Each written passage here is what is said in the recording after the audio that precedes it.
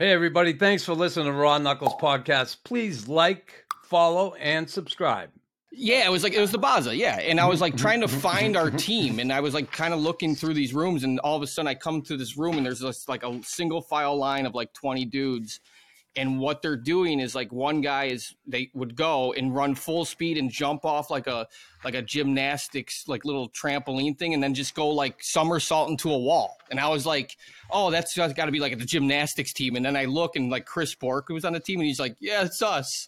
And I just had to get in line, and that was the first thing I did. I had to run full speed and just jump into this wall. When I stepped on the ice, I never backed down, and I never stayed down. And I was vicious, and I was malicious, and I don't care. I'm alive. He's a freaking madman. Look at him going to town. Cool. Well, welcome to the Raw Knuckles Podcast. Thanks for joining us today, Brent. Awesome that you could. It's funny, you know, we're always looking to get guests on, right? And it's one of the, can be difficult at times. So yeah, one day, I was on Instagram and I saw Brent Sopel on there. Shit, Brent played with the Habs, played in the NHL, obviously. And I said, I'm going to give it a shot. So we reached out, and I looked at some of your stuff on social media, and I listened to you talk about some different things. Your foundation, you started, the Brent Sopel Foundation, has to do with dyslexia. You were dyslexic. And I wanted to get to this. Like, if you knew this, you found out when you were 32, right? Yeah. 32 years old. If you knew this before, when you were, say, a younger kid, you think the trajectory of your life or career could have been different in some ways? Oh, are we women? Are we going to play the what if game? We can do that all day long. Well, actually, you know, it's funny. You know, some of the stuff that I'm going to talk about. Stapes is, you know, it's going to make sense. Him and I played together, and he saw how completely fucking whacked out of my mind I was. And after I got sober, you know, that's when it all connected to what I was doing and why. And to that question is, yeah, absolutely, you know. Yeah. But now, you know, being dyslexic, I look so different. You know, I operate so differently. My brain's wired so differently. I always had to work harder than anybody because I was told I was dumb, stupid, and lazy my whole life. And, you know, it's just my brain being wired so differently. For an example, like when I'm driving on the highway home, I'll tell you every license plate on every car, truck that I drive by or drive by me. People are like, why are you looking at there? I'm not, that's just how my brain, you know, my brain wires. Completely differently. So it's, and Stapes, you know, I used to have the most whacked out rituals. Like, I never took a pregame nap. I'd go, you know, for a I don't think you did you ever sleep? Like, I just remember, like, you've never slept. Yeah, no, it was, and funny, you know, and the rituals, I had to be just stupid, fucking doing cartwheels. The rookies always used to make fun of me at the rookie party. That was the joke, but Stapes, that was my ADHD and my dyslexia. Those rituals was keeping my life together without even me knowing. Now I can look back and why I did it. It was all that. And I didn't nap because I wanted to be tired. The more tired I was when I walked into the rink, the less my dyslexia and my ADHD worked. And I could just play and not think. As soon as I started thinking, I was done. So would it be safe to say we had a guy on here, former NHLer Colin Wilson, who was OCD. And he said there were times that he felt he was like, you ever see a cat in the corner or an animal that's scared to death in the corner? He said, that's what I felt like a lot of the time. Was that similar with you? Well, you know, Stapes can, you know, talk to this a little bit too from his side of it. Like, I'm a weird fuck. Fuck Stapes. I want to hear it from you. I'm as weird as you're gonna get. You know, Kobe Bryant's dyslexic. Yeah. You know, if you take a look at Kobe didn't have friends. That's why he worked harder. But, you know, he's just we're wired differently. And Stapes, you can talk to it, and I can tie it all together probably the best at any point in time because we play together. How different that I was, compared to those rituals are just stupid. So they say, I was going to say, like, when I saw you after practice just taking, slap shots and blocking shots, I thought that was weird, because I never done that in my career. Well, So it's just because I didn't have your skill. Like, come on. If I had your skill, I was still playing. Fuck. So, they say in life, if you can count your friends on one hand, you're damn lucky.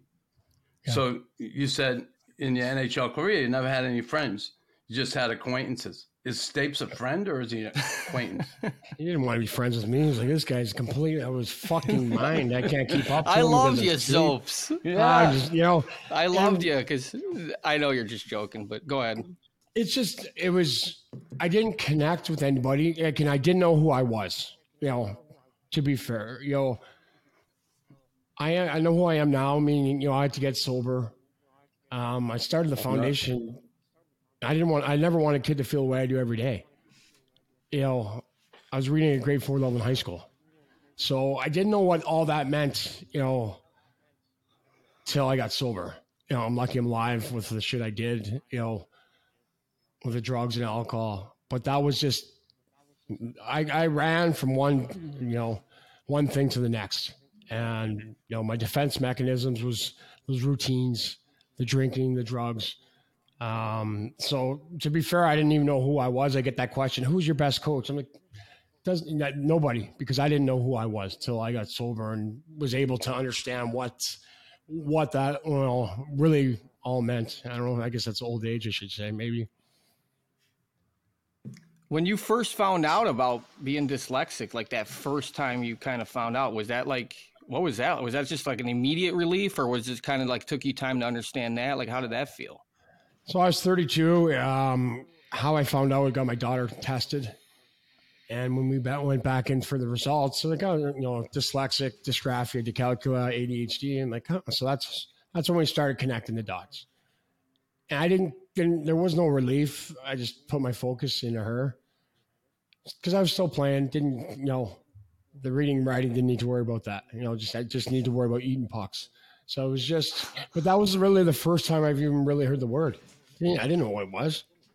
Uh-huh. So it's taken me a lot of time to dive into her, make sure she got the help, and learn more and more about what that is. And obviously where I am today with it is completely different. But, it got me to where I was because I worked harder than anybody. I saw the game differently. Being dyslexic isn't 100% is why I made it. But, it's also why I hate the game too. Listen, I'll fight anybody. I don't give a fuck who they are, how big they are, their reputation. But get me to block a fucking shot. See you later. And you fucking said it, eating pucks. Like, I fucking hated getting hit with a puck. I used to do like I used to know I wasn't in the lane and just go diving. Like, it would make it look like I was trying to block. He was a perfect guy. It was just happened to be that far out of the lane. He worked on being out of the lane in practice. He wanted it to get to you. He was being nice there. He was sharing. And if I did block a shot, it would hit me like in the middle of my back or something. I would just be like, it would just be like the worst form ever. So you're drafted by the Canucks. You go to Vancouver, that first training camp. Was it? I remember my first camp. I always think back to how I was when I came there. How was that for you? And getting out of junior, having a good junior career, Swift Current. And you go to Vancouver that first time, the show. Were you intimidated? Was it? Dude, and there wasn't one day in my career that I thought I made it. Yeah. There never, not one day. So I was intimidated all the time. I was looking over my shoulder all the time, because I didn't have the belief in myself. I had a lot of emotions. I was a fucking roller coaster. So I never had any belief I could, when I was on a roll, I was on a roll. But when I was down, I was down. And I just had no confidence. I was deer in headlights walking in training camp, like coming out of Swift Current.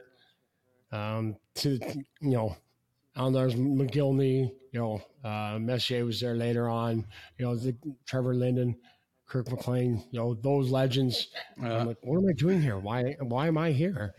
And can't believe I'm here. And why am it couldn't I? have helped.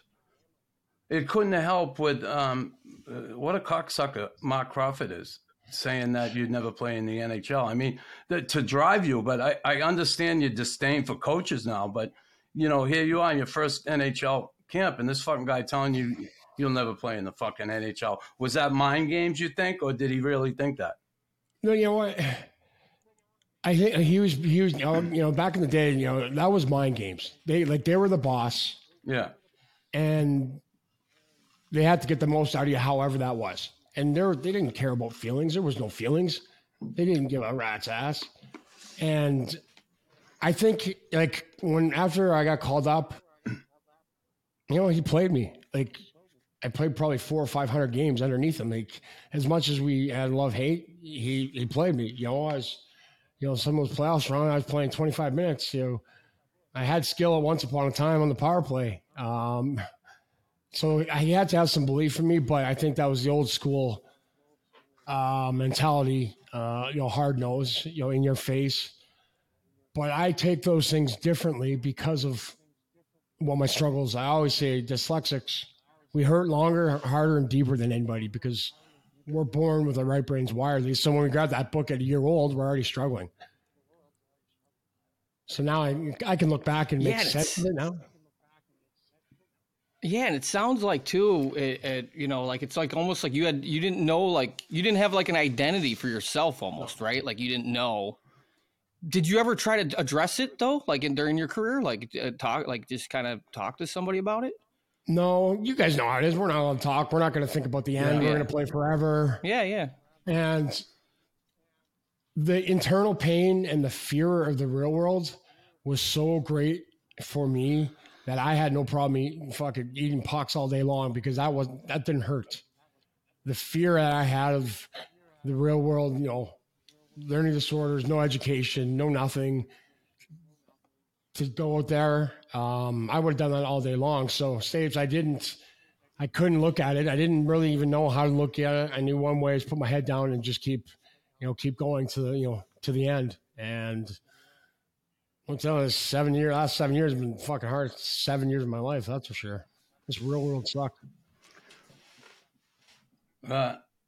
Vancouver, like your last year there, I mean, you had great fucking numbers, 10 goals, 32 assists, and then you end up in the island the following year. Like, did you have a falling out with the coach or what happened there? Because for a defenseman, for a D-man that eats pucks, has those numbers, you'd be fucking crazy to let the guy go.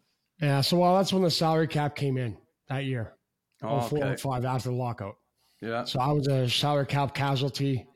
I think it was Merrick, Malik, and myself. And, I was a casualty going to the Islanders with the retired Mike Milbury.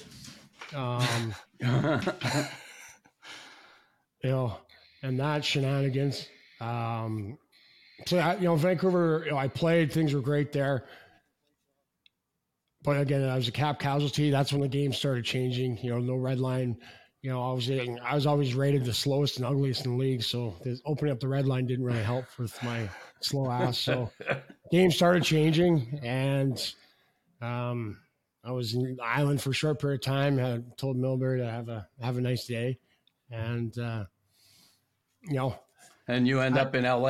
Yeah, after he lied to the LA Kings, he traded me in a lie. Wasn't Crawford in LA too? Yeah.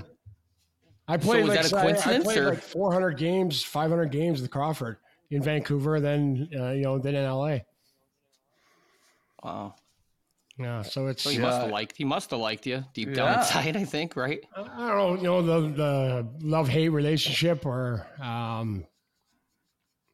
he got me going the right way. Like, if my wires crossed, then I could, I was good. And that's what he knew he had to do. And it got ugly. Now if any of the coaches did that to the NHL, the guys would be in the corner sucking their thumb, crying like they're a bunch of babies now. But he figured out how to get to me quickly, and it fucking hurt because I didn't really know what it all meant till after hockey. Yeah, until you and obviously because Tim and I certainly can speak from experience. When you get sober, you do find out who you are. That's for sure. And when you dilute yourself with drugs and alcohol, it certainly doesn't help knowing those drugs are so awesome, though. I love them so much. Yeah, don't get us wrong. There was a lot of fun times, So Stapes, I gotta have sober sex, sober golf the rest of my life. Come on, what's this? Oh God! You got me on that one. I'm fucking tongue tied now. Yeah, and I talk about the loving the drugs I did because it took away my pain. Yeah, exactly. And I would go on. I was buying my bags of ecstasy and Molly and stuff, 100 at a time, and I'd be up for 3-4 days. How the fuck did you play? Well, you had to have that in you to play. Right? Well, this was after, right? My drugs were hard after, really hard after. I was always drinking. I was always a part of it. Play guilty. Some of my best games. But the game hit me hard after I hit the drugs very hard. Got divorced. Lost all that. I always say when I'm counseling people, trying to get guys to have two identities, and what I mean by that is, guys' identities usually wrapped in their job. Yeah, and you lose that identity or that purpose, you've got nothing. It doesn't matter how much money you have. You don't have a purpose to get up. You have nothing. And I was told where to be and when to be and how to be for 40 years. And now I got nothing. Now everybody said who's going to be there is gone. Nobody hired me. Nobody, I sold my Stanley Cup ring at one point in time. It was just, it was some dark times. Yeah, I guess. And we've certainly been through them ourselves, Tim and I. But, everybody has their own story, and, that pain, certainly when you numb it, and I did it for years myself. And then you got to come to and wake up and grow up, basically. And not something that's easy to do, but it's well worth it once, you get honest with yourself. Your time in Chicago, it seemed like certainly a Chicago Original Six, blue collar city. They love fucking guys like you. They love their stars, but they love guys like you. You win a Stanley Cup there. Coach Q there. A lot of people love this guy. We just had Shaw on, and he just spoke glowingly about Quenneville. But winning that Stanley Cup, for you, talking about the difficulties you had, how was that? Come on, that's what we all play for. We want to win that. How enjoyable was that for you? Did you enjoy the moment? Did you? Yeah. So it was the most amazing, awful feeling ever. The internal pain that I had, was, it's indescribable, So it was, like I said, I always say it was the most amazing, painful,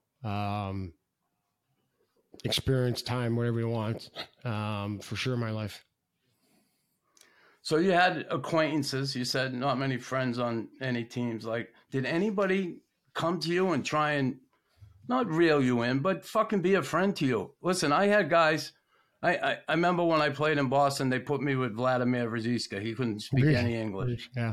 They roomed me with him, right? Because they figured I could kind of communicate with him. Hello. And then another guy in New York, Igor Liba.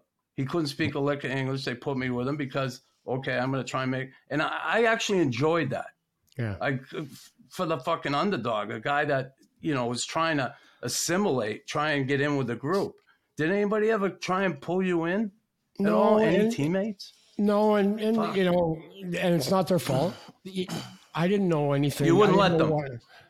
I wouldn't even know what that meant. Mm-hmm. You know, now I know what it means. I can connect all the dots. I counsel people. I work with What people. does it mean? What does it mean then? Now that you know what it means, Well, I'm curious. I often, obviously I operate, my right brain's wired differently. So I got an extra empathy chip. I care a lot more. I feel a lot more. I'm able to connect dots in conversations. I call it almost mind reading. By how people say words, and I never understood what all that meant till I got sober and understood who I was. Everybody's got skills and strengths.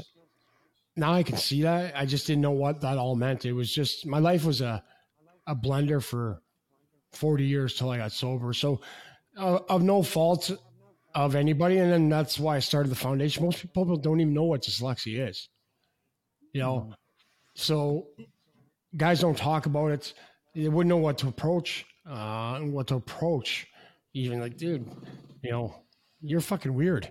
That's how they approach me. And no fault to theirs, because I was absolutely. Yeah, no, Soaps. I don't think anyone disliked you though, right? Like at least from my time, like everyone, you know what I mean? Like you were just you, and like, I agree with you, Steve. So, right?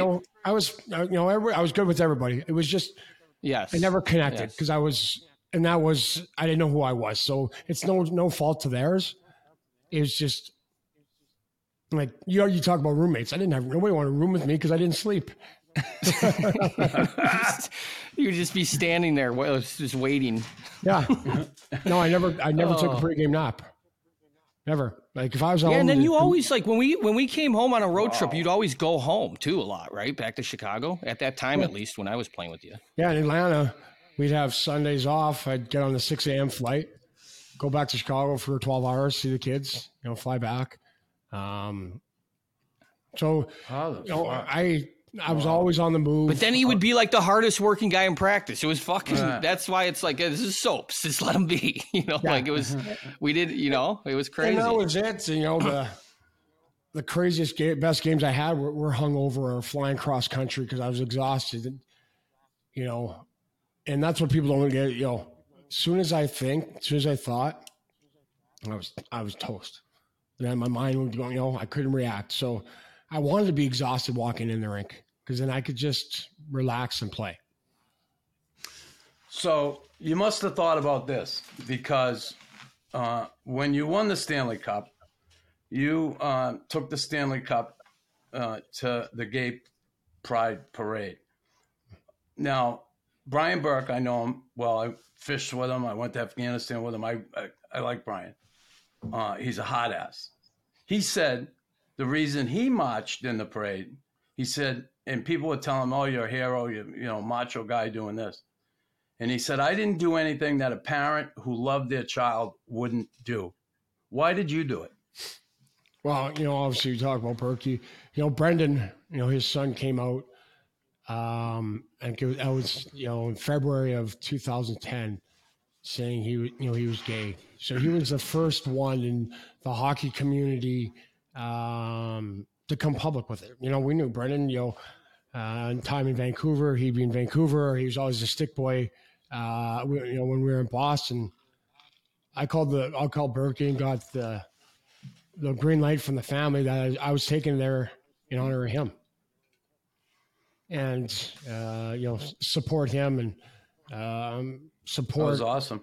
Listen, I love everybody. I don't care, Mm-hmm. This world's tough enough. What's your take on like what's been happening, like with like Provolov or whatever his name is in Philly, and guys just not supporting it or wearing the jersey? I have no problem with. I don't care. I enjoy it. I support him. I just don't like how they're ramming it down. They're telling players what they have to do. I was the first athlete ever. So you agree with what those guys did, right? Because they didn't want to do it. And I do too. If a guy doesn't feel he doesn't want to wear that jersey, I don't blame them for not. I don't have a problem. That's where I have a hard time with NHL. Yeah. Again, Berkey, this is his son. That's why I started it. Listen, we all can support it in our own ways. Why do we have to Why do we have to do it? And that's the worst thing that I really have a hard time with the hockey world is if you don't fit in this little bucket, you don't exist. You can't. You can't exist. You make sure that you answer the questions this way. You've got to be this way. Well, come on. It's now 2023. Let guys support whatever they want, however they want. The teams can do things off ice, whatever they want. The teams, if they want to support it, there's a way to do it. And I don't think that closes it out. I think we're really closed-minded when we say, well, there's not everybody that likes everything. Nothing. Yeah. Society's like that kind of, Correct. like you right. Like if it's like, I don't know what I can use right now, but it's, if I'm not out marching, with Black Lives Matter, doesn't mean I hate black people or, I'm racist. Right. Like, and that's what I feel like it happens. It's like, you got to do it this way or you're against it. And I just think that's fucked up. I agree completely. Why can't, I thought this country is supposed to be, freedom of speech and, have an opinion. Okay, great. But NHL, you want it when it suits you, or the world, you want it suits you when it doesn't, so they want their cake and eat it. So I guess they're all women.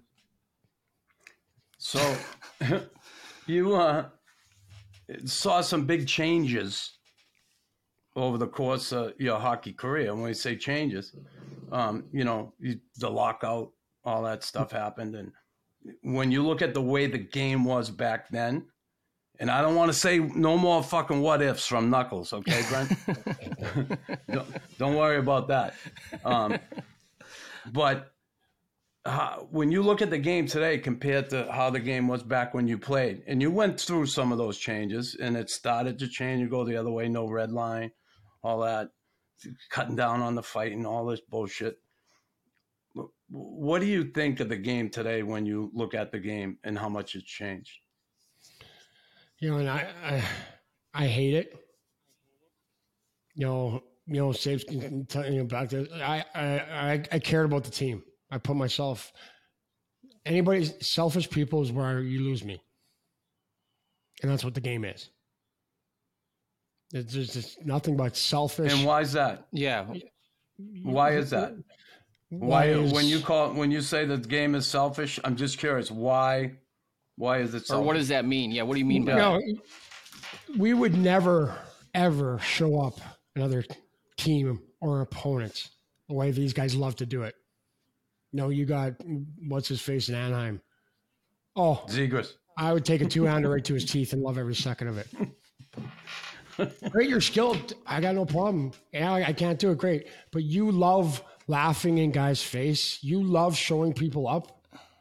And that's what this game is about now, is showing up. It's guys like Bunton that, that 3-game suspension. Dude, like back in the day, you would have got your teeth knocked in. You wouldn't be running around doing what you did. I miss the battles and the war we went together. And it's not there anymore, Like there's no respect, it seems like, right? None. Or are you just mad that you can't do the Michigan move? Is that I coach hockey. My kids, if anybody tries the Michigan, they get kicked off the ice. You want to do it in the driveway, right? Yeah, you want to do it? yeah. Do it in the Do it driveway. I Yeah, send my do it on kids out there. I Instagram said, or somebody does Michigan, go break his wrist. Like, why show up? And that's where I have a hard time. You got, everybody's dangling and it's stick handle through, and you got your Marner, you got your 70 you got Carlson, San Jose. Great, you got 102 points. He's one of the most selfish people.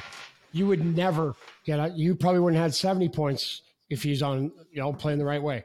And I just, call me grandpa, call me old. I'm just built that way. You like old school. Yeah. yeah. And I got no problem with the skill. I guess you're right. I it. can't do it. I was off the glass and out. Now I got no problem with the skill. Just don't show people up. Yeah. Just don't show people I hear up. you. And you make them look like an asshole. That's when I'm coming back at you. Yeah.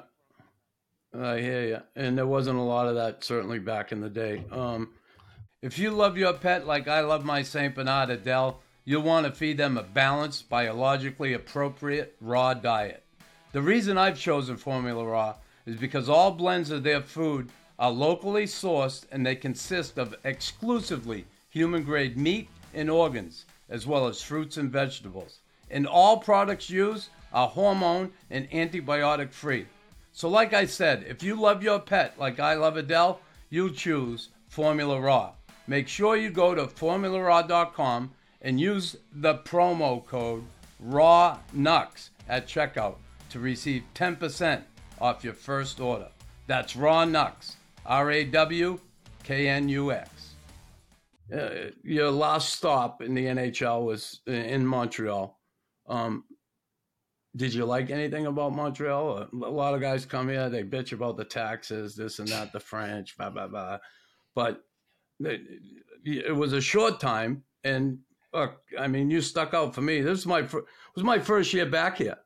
After I got sober, I moved back here. I took a job in radio, but got fired because I wouldn't get vaccinated, and that's why I'm doing this now. But you had just come to Montreal when I got here too, and I saw you play. I saw you eat pucks. I saw a kid that fucking would do anything to win, and you only here that short time. But what was it like, that last stop in the NHL for you?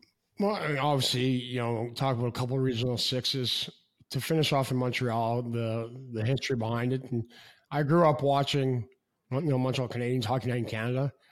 I remember, I was Patrick Waugh in my basement. It wasn't a finished basement, so I had my baseball glove on, my golf ball, and my stick. I'd take a slap shot at the wall, and I, like an idiot, right? Then you'd save it. Yeah. I was going to say, you couldn't have been anybody but a goalie. I blocked shots. So I was like, I wasn't expecting like anyone. So to come to Montreal, the end of my career, the French was tough because I can only speak Canadian. I don't speak American yet. Yeah. I'm trying to learn it. I want to mix in French too. So it was, again, it was obviously a great series. So you liked your time here? Yeah, 100%. Did you like your time here? Yeah. 100%. Everywhere's got great memories, great stories. The Islander was, with Milbury is probably one of the worst. But, I got traded at the deadline, from Atlanta, which I love too. I was Samson. I packed my bags and wherever it was. Where you went. Yep, I'm Canadian, so I was used to the taxes. So you finish up in Montreal. Your NHL career finished. Now a lot of guys don't think they're finished, and they want to play another year. I wanted to play one more year, but I was done. And once I couldn't play it in Montreal, I got traded back, and I got picked up off of waivers. But I came back, and that was it. I didn't want to go anywhere else. I wanted to retire in Montreal Canadiens. I did. Now, I had an opportunity to go to Bolzano in Italy and play, and I didn't want to drag my family over there. Why did you pick up and go to Russia? Did you feel you were finished, or did you feel you were not finished with hockey and you still wanted to play, or were there other reasons? So, come full circle. Hockey wasn't a game to me. It was a lifeline. Because I was the only thing I was good at. So that's where I got my self-esteem, is being on that ice. That's where I could kind of escape.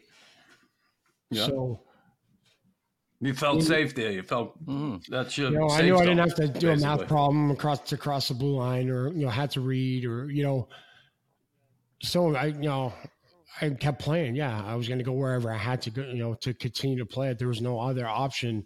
I was too afraid of what was on the other side.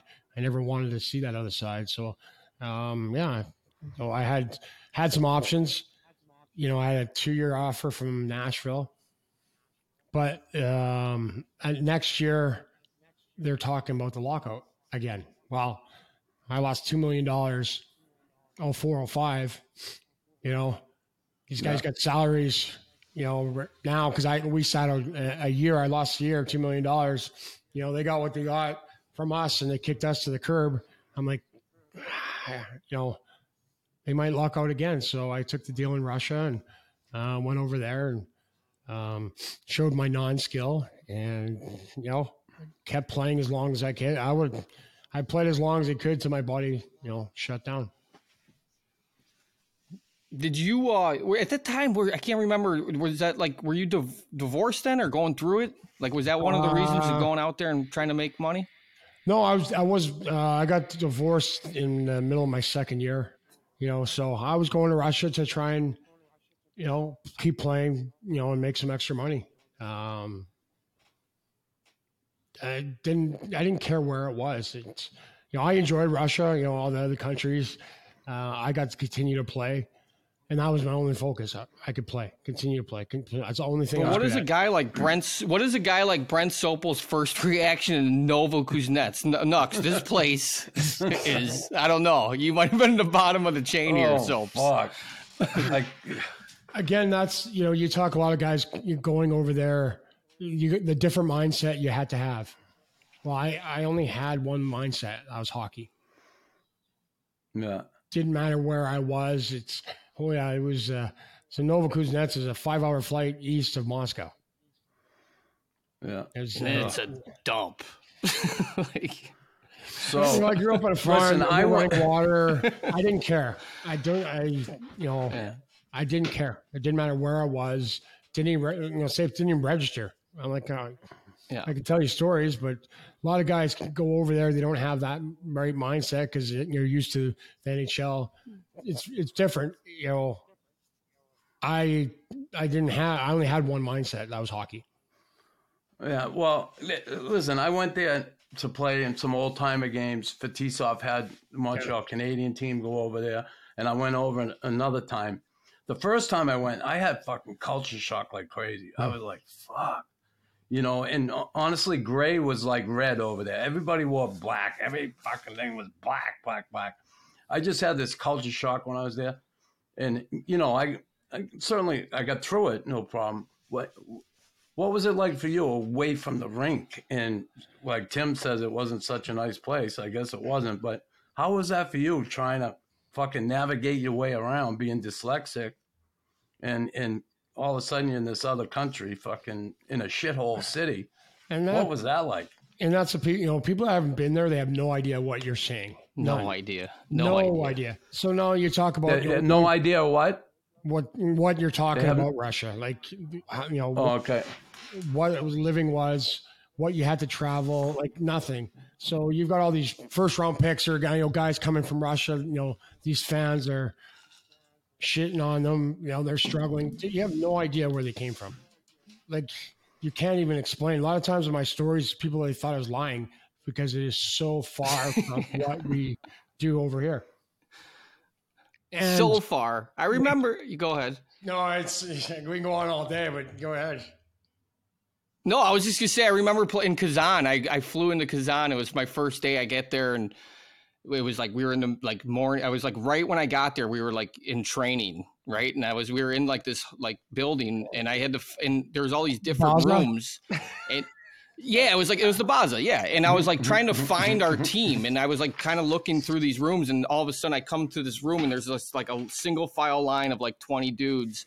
And what they're doing is like one guy they would go and run full speed and jump off like a gymnastics, like little trampoline thing. And then just go like somersault into a wall. And I was like, oh, that's got to be like the gymnastics team. And then I look and like Chris Bork, who was on the team, and he's like, yeah, it's us. And I just had to get in line. And that was the first thing I did. I had to run full speed and just jump into this wall. And that's the shit I'm talking. Like, did you have anything like right away that was just like, what the fuck is going on here? Everything is 2-a-days. We're gonna do a 5K run. I'm like, listen, this ain't a running body. What do you think? Like, bomb, like holy, almost had a heart attack just to try. Like, I don't run. I can run a treadmill. That's not what this. They were quantity, not quality. Like, you're on the ice twice a day. Like, you're doing this. We're paying you, so you're going to be here. That old mentality. Training camp was 6 weeks. We had a T-shirt. We survived training camp. Tim told me after his season ended one year, they kept him around there to fucking practice at the end of the year. You fucking kidding me? You had to do that, right? Soaps or no? Oh yeah, they control you. Whatever you want, they've got your money, and you're gonna stay if you want your money. Completely different. How about the Russian? How about the Russian gas? Did you have any Russian He gas? still like does Tim Russian did? gas. He still does I Russian would, gas. if I could get my hands on it. I had my Right? trainer, Like it was it's the best. my trainer committed suicide on it. Was he the one gassing himself? Yeah, Wow. in the rink. What, your trainer over there from Russia? No, he Russian gassed himself to death. Wow. Fuck. Yeah, That's no, right. that's Shit true. was great, It's though. true. Now, Tim, you guys, if you Yeah, did, I don't judge him. Tim, if you did Russian gas today, would you consider yourself still sober? Yeah. Fuck yeah. Is It's for recovery. It's for recovery. Yeah, what the fuck is it? What are you talking about? That's This what is I like want to know. Everyone should be doing Russian gas, is what I'm saying. You mean the world would be a happier place? Yeah, it's all for. I don't know what it was, Soaps. I don't know. It was for like jet lag or what. I mean, you might know more than I do, but I didn't no idea. What was your I take didn't on ask the Russian questions. gas? No, I listen. It was unbelievable. I'll take more, please. I'll take more. Can I have more? Yes. You know. Yeah. We had guys on a team that would like try to get back in line with like a different shirt on, and the guy would be like, "Yeah," like like I don't know what was in it. Man. It was magical. It was a unicorn. Yeah, I'd do it all day long if I could, but it's gas. So it's like whippets. It's over. Can you explain? Can you explain a story for me? Back in 2007, you missed a game in the Stanley Cup playoffs. You hurt your back picking up a cracker. How the fuck does that happen? I've had 3 herniated discs in my back for 30 years. I played probably 75 NHL games with my back out of place. And, when it went out, it went out. It just, I'll turn the wrong way, doing what I did. And I bent down to pick up a cracker and, I bent down and went in the rink. Vigneault's like, we'll hold you out of game 1. Like, I got back problems too. So I understand. Turn around, walk right to the media and told them. I'm like, fucking asshole. Like, he's such a piece of shit. Yeah. That's what I did. But, my back. I get that. I've done it. I've done it. I moved the wrong way and pulled my fucking back out. I couldn't even move. So I certainly understand it. I was just, when I read it, I mean, fuck, I've done that. Yeah. So, fans had fun with it. They thought I was a pussy, which I am. But, when that thing goes, it goes. But you're not.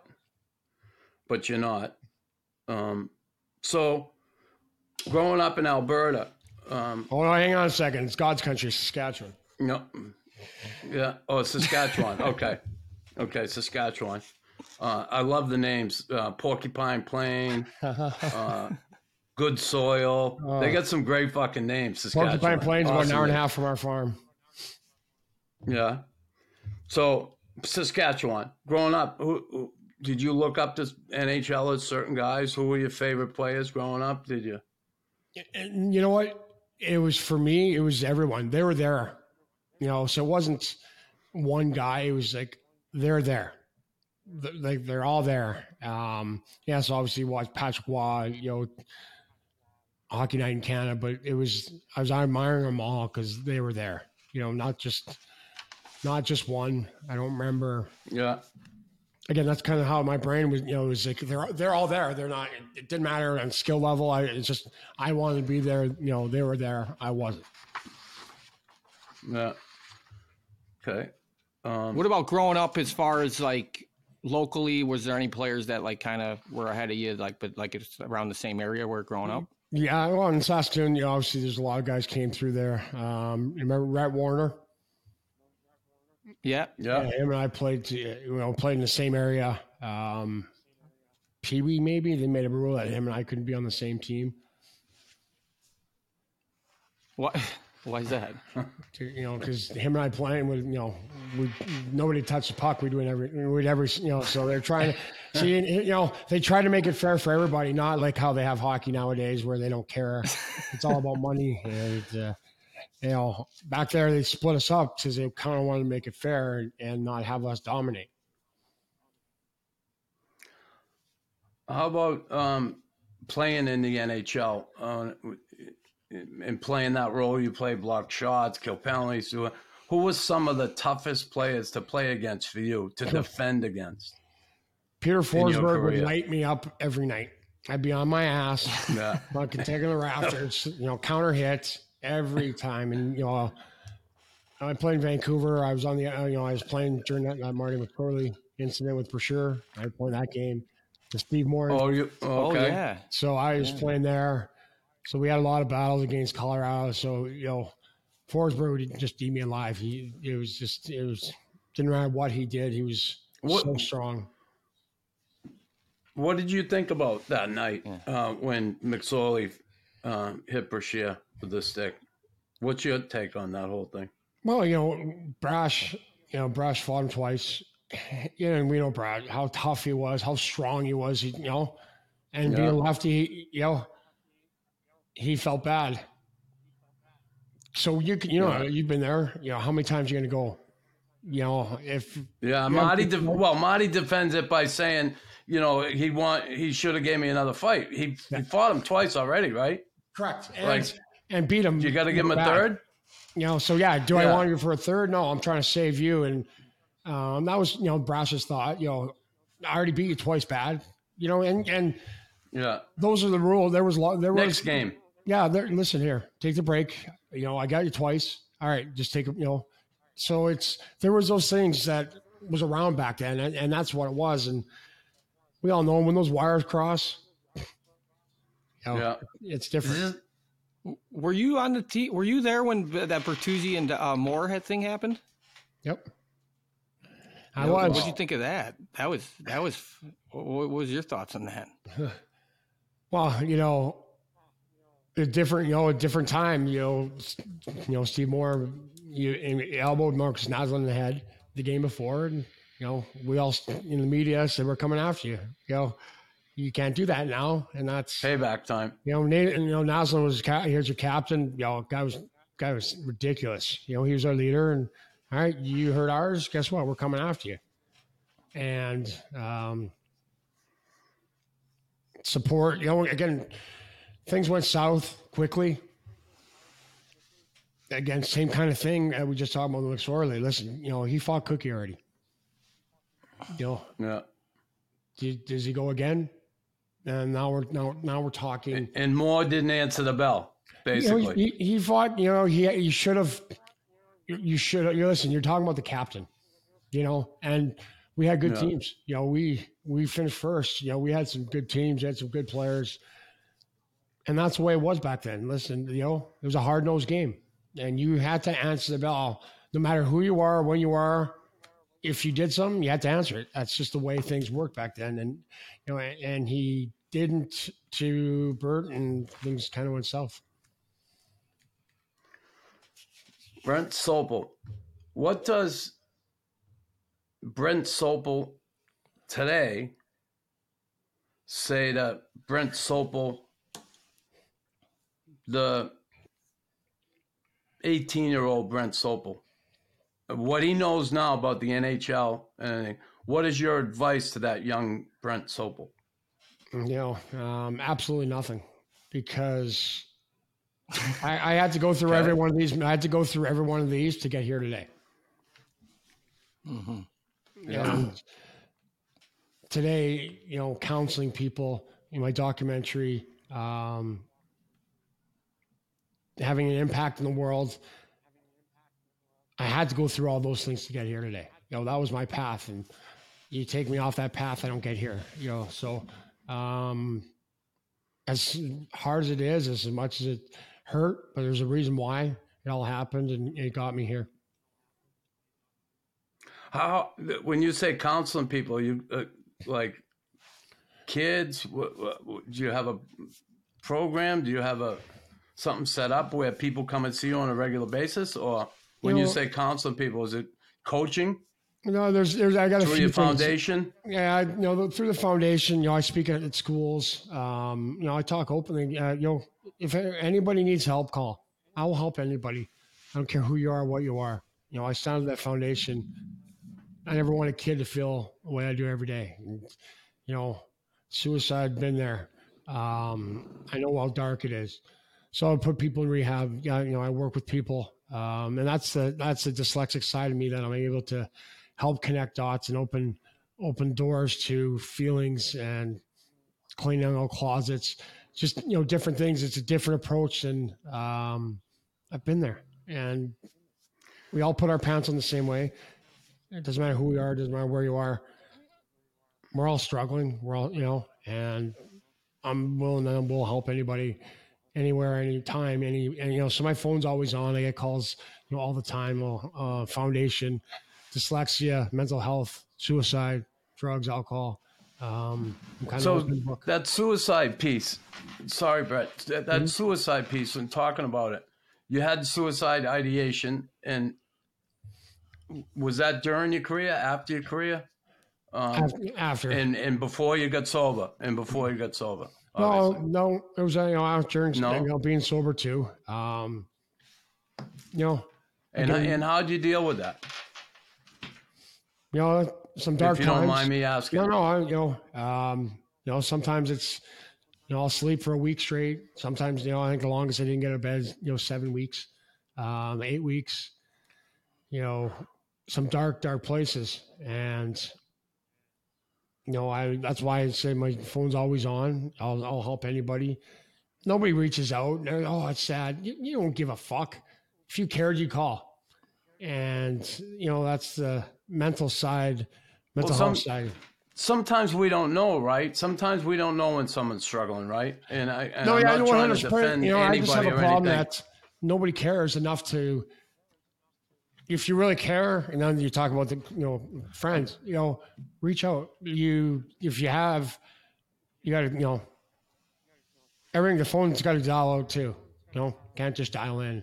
And been down there, and yeah, it's a dark place. Would you say the game today, I know you don't like the game today, but like, do you like the fact though that it is okay to ask for help kind of today, right? Like that's kind of the new thing now, the awareness. I mean, what's your thoughts on that? That's a good thing, right? Yeah, I don't think I couldn't disagree more.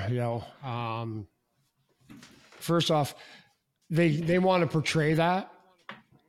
That ain't the case. They don't follow through. Yeah, Gotcha. Every team, or we care about family. No, they don't. They give a fuck about us, right? And the problem with that I have with mental health is so many people lie about it. That. Explain that. you Lie got when some you of the say biggest, lie. You got some of the biggest celebrities. A guy in golfer who wrecks his car, tried to kill himself. He had a sex addiction. Mm-hmm. He tried to kill himself. Be a man, right? So now your image, right? Like, so, and there's so many people out there that have foundations that they're making money off of. Have you been there or not? Have you been dark? Like, everybody's got mental health. So what I mean is, are you truthful about it? Like, I tell these stories so that'll resonate with somebody. And there's a lot of people that won't. Image, money, you talk about the mental health in the NHL. You can go and get help, but what kind of help that is? Like, you go to rehab, there's nobody to help you when you come back. They don't care. You're a piece of meat to them. They're not going to spend that time. They're going to portray it, but they don't dive into it. And I can tell you firsthand, some ugly fucking shit that guys are making big money in the NHL, top pay guys that are mentally fucked. So what's your advice for someone to try to get, because I know what you're saying. I feel like social media too, like everyone's an expert, right? Like everyone can relate. Everyone knows what's best for you, and everyone, right? Like, and so what would you say, or what would be your advice for someone to try to, I guess, get help, because it could be getting help could backfire. Like, you could get help with the wrong people that are just, trigger you to like, just really want to isolate. Right. Well, and, and I'll explain that a little bit on my dyslexic mind is for like, if you're going to go to a counselor or therapist, I always say you've got to go to somebody who's had your major trauma. So drugs and alcohol is trauma, childhood trauma. So if I'm sitting there and, talking to Tim Stapleton, the counselor, if you're not dyslexic, you're going to have no fucking idea what I'm talking about. and I call it gaslighting. Now I just get pissed off. So are you going to the right place? Does that make sense? Has anybody explained that, to you? You can't go, everybody has every one of your traumas, but your major ones, you've got to have. That's why there's no such thing as bedside manner for doctors, because they've never been in that bed.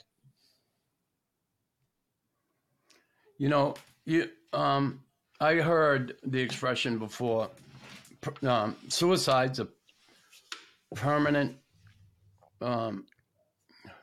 fix for a temporary problem. Now, depression, something that I had never experienced up until 2 years ago. I've never been depressed in my life. I've had hangovers. I felt like shit, but I never had that dark depression. I was on prednisone for a condition I had called polymyalgia rheumatica. And I came down off the prednisone too fast. And I was sitting one day and I'm fucking like, I was in a fucking bad place. And Jamie, my girlfriend, said to me, "Hey, are you all right?" I said, "Actually, no, I'm not. I'm fucking depressed. I don't know. I don't know what happened to me." And I realized it was the prednisone. And I'm so happy that happened to me, because I was able to now understand when someone says, "Oh, I was depressed." Now I understand that feeling and what it is. I'm glad it didn't. I had it 4 days, and that was enough for me. So I can certainly understand how somebody can get there. Oh, if all you day have long. to, that's something you deal with all the time, right? I deal with mental health, psychosis, and the problem is that if you haven't been there, you don't understand, to that point. Like, now you understand. And you talk about the drug community, opiates, benzos. People have no idea what that means. They don't know the fucking gnarly to try and get off, how you have to come off it. Which will put you in that spiral. How quickly, what that all means, ADHD, Adderall, Vyvanse, Ritalin, Concerta, those are all gateway drugs. Because your brain doesn't stop developing until you're 24. So if you're taking Adderall at a young enough age, at a high enough dose, your brain might develop in a drug-induced state. Then now you rely on drugs. I learned that the hard way, with people in rehab. So it's all these little things. When I talk a big picture, I got a lot of people that don't even know what the whole breakdown of what ADHD is. How are you supposed to know who you are if you don't know the full breakdown of what this is, what you have? Yeah. That depression, in my own experience, one of the hardest things about it, because it just paralyzes you, right? And then it's like you get someone that might be like, "Hey, snap out of it." It's like, snap out of it. Like, fuck you. Like, you. I know what's going on. I don't want to be feeling like this. That's the thing. Is like, I don't want to feel like this. You think I want to feel like this, and that's where it could be real easy just to feel like no one understands. And that's where it can get dangerous, right? Like, I've had everything happen to me, and that's why I'm open to it, and that's why people can reach out, because my gnarliness of what's going on in my life is fucking endless. So I've been in all these situations, so I have the relatability, is what I call it, in all these incidents. And would you say for sure through your experience, because I know through my experience, I know for a fact I'm not alone. Like, you know what I mean? Like, I could think I am, but I'm not. Well, like, that's my tagline in my foundation. You're not alone. Yeah. And that's when you're in the middle of a fucking battle, that's you think you are, and you're not. So that being said, when you go through tough times now and you struggle, do you have someone to go to that has been through that? You talked about that. You got to talk to somebody who's been through it. Do you have someone to go to? No, when you struggle? What I do is I counsel on all day, so I'm coaching hockey. I've started a program. It's called the Y program. Up in Hoffman States. I need to know if your kid has mental health or learning disorders so that I can educate the coaches on how to coach your kid. Do you have ADHD? Do you have dyslexia? You know, mental health. What, you know, because if you don't have it, you don't understand it. Some dyslexics don't know the lefts from the rights. You know, so I do these kind of things all day long. So I get my help from helping other people. So, yeah, and you talked about coaches, guys you work with, assistant coaches. I saw one of your videos, and you're pretty harsh on them in your assessment of the job they did. If you get into coaching kids, obviously you got to be in it for the right reasons, right? You want to help these kids, you want to teach them, and not just hockey, about life too. Is that one of the things that bothered you when I saw your Instagram post on those assistant coaches? Yeah, it's about winning for them. Is it about winning for them? Was that it? Was that what kind of pissed you off? You know, here's where I understand. You know, I'm coaching. You know, I got mites and squirts right now. Once you know, the kids are 4, 5, 6, 7, 8 years old. They're kids. Now, if they lose a game, is that going to impact their life forever? No. But what's going to impact their life is their self-esteem. So I base everything that I do in the foundation off self-esteem, because dyslexia is basically no self-esteem. You know, I got kids on, you know, we struggle so hard that we struggle. So everything to me, I coach off self-esteem and fun. Now, no matter who you are, if you're having fun and you feel good about what you're doing, you're going to learn. Now, why do we have to have wins and losses and parents losing their mind at 6 years old?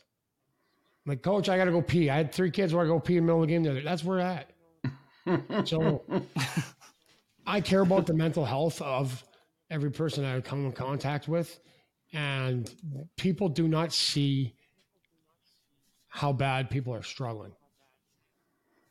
And that's why everything I do is I coach off self-esteem and fun, never wins and losses. I develop, I don't coach, for that foundation that you talked about, so that they have that base forever. And, you know, they can remember, they leave the rink smiling, because you know, all those kids getting yelled at, it sits with them. There's a video. They say there's 40 million student athletes or kids playing sports right now in the U.S. By the time they're 13, 70% quit. Wow. You know, so that's a lot. What, you know, okay, why? Does it matter? They're not having fun? They're not having fun. Parents. Parents They're are not having assholes. fun, parents. Oh, Parents are like, they think they're getting the scholarship. I mean, it's just like, I saw a TED talk that was about that, like how kids are quitting sports too early in life. No, that's and it shouldn't, you know. And that's why I got mad. They're all about winning. They don't care. Like, for an example, my mites and squirts, they come in one door, out the other. Number 1, 2, 3, 4, 5. Why should we pigeonhole a kid at 6 years old? You're going to be center. They're kids. Let them be. Let them play. You know, we got to grow up in an age where we could get on our bike and go riding and do things. These kids can't. And that's, to me, is I'm like fucking hovering my kids. The mailman's here. Like, fucking not, you know. But then, you know, and that's sad. That's what it's hard. That's what we live in right now. Yeah. And that's why I coach the way I do, is off. Like, I coach my T-shirt. I'm doing karaoke, and I don't care. They're going to remember. And I'll give you an example. My mite team this year. At the end of the year, there's 10 kids. They did their little paper for me, and it said, "How did coach make you feel?" Every single one of them said happy. I wasn't there. They did it on their own, away from, you know, at their own houses. You know, I had 4, 5, 6-year-olds, 7-year-olds on my team, and every single kid made them happy. That's what I care about. How many children do you have, Brent? My own kids? Yeah. 4. Your own kids. Yeah. You have 4 kids. Yep. Now, they read up a little on dyslexia. They said it's a gene-based disease. It can be passed through the family. You said your daughter has it. Yeah. Are your other children, do they struggle with it? 1. 2, dyslexia. And I'm just curious, once you were diagnosed, do you ever get to the point where you can pick up a book and just read the book, no problem? I'm curious because I'm ignorant of the fact that what you can do and you can't do with it, but it being they say it's a reading disability. Dyslexia is a result of individual differences in areas of the brain that process language. So that being said, like, could you, if someone has it, can they learn to read at some point? Yeah, so you never get rid of. So we're born with the right brain wired differently. So you guys read with your left. We start reading our right and then cross over. So can you do programs to enhance your reading? Absolutely. That's why we want to get kids diagnosed at a young age, so they don't end up, like me, not learning, finding out till you're 32. Like my daughter found out, in grade 2. So you can learn science-based reading programs. It kind of teaches you how to reword the words. But dyslexia is 1 in 5. It's hereditary. 50% of people in prison in the world is dyslexic. Wow. You take a look at, suicides have tripled in the last 10 years in teenagers. 90% of suicide notes have dyslexic tendencies. Wow. 75% of us are addicted to drugs or alcohol. Because, it's in our brain. So you get told you're dumb, stupid, and lazy. Like, our brains are wired differently. And a kid doesn't know. Yeah. So that's why it's the self-esteem is so important for me, is because we struggle so much. So the littlest things for us, we take them to heart because we struggle. So that's why it's so important for me. And I talk about it openly, is so people first off not understand what dyslexia is. Nobody does, and that's why I started the foundation, is trying to just have an open conversation with it. Yes, we learn differently. Okay, great. I'm okay to know that now. I teach these kids, listen, we all have strengths, we all have weaknesses. All right, we're going to turn left, we're turn right. We're going to work on both things. And now I know that. Before I didn't know that. Well, have you ever crossed paths with like an ex-NHL guy or current? You don't have to name names, but like, have you crossed paths with guys that have that? Yeah. You do the math, in NHL 700 guys, 20%. I can, Derek Bugart, just like, we can go down. There's a lot of correlations with a lot of things. Because all we know is hockey. And when you struggle at other things, you hide from it. So nobody talks about it. So you're talking a lot of guys in the NHL have it, and then you want to know why guys struggle after the game, because they're like me. Yeah. What do we do? I don't know. Well, listen, Brent, I got to tell you, I appreciate you taking the time to join us today. 1, 2, I wish you all the best with your foundation moving forward, and it's certainly admirable what you do and giving back and helping other people. It is, and I appreciate having you, and I hope someday you and Tim can be friends. Yeah, I'm a friend, Soaps. No, I was gonna say, Soaps, I appreciate you coming on, and I think in the beginning you said something on the terms of like, it's gonna make sense, and it does.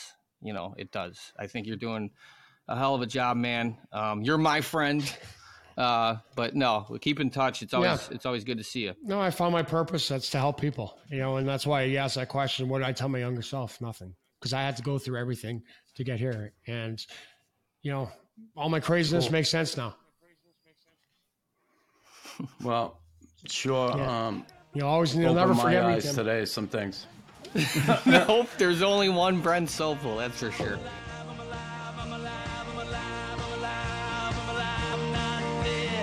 Soldiers to the left, soldiers to the Hey, everyone. Thanks for listening to the Raw Knuckles podcast. Don't forget to like, follow, and subscribe.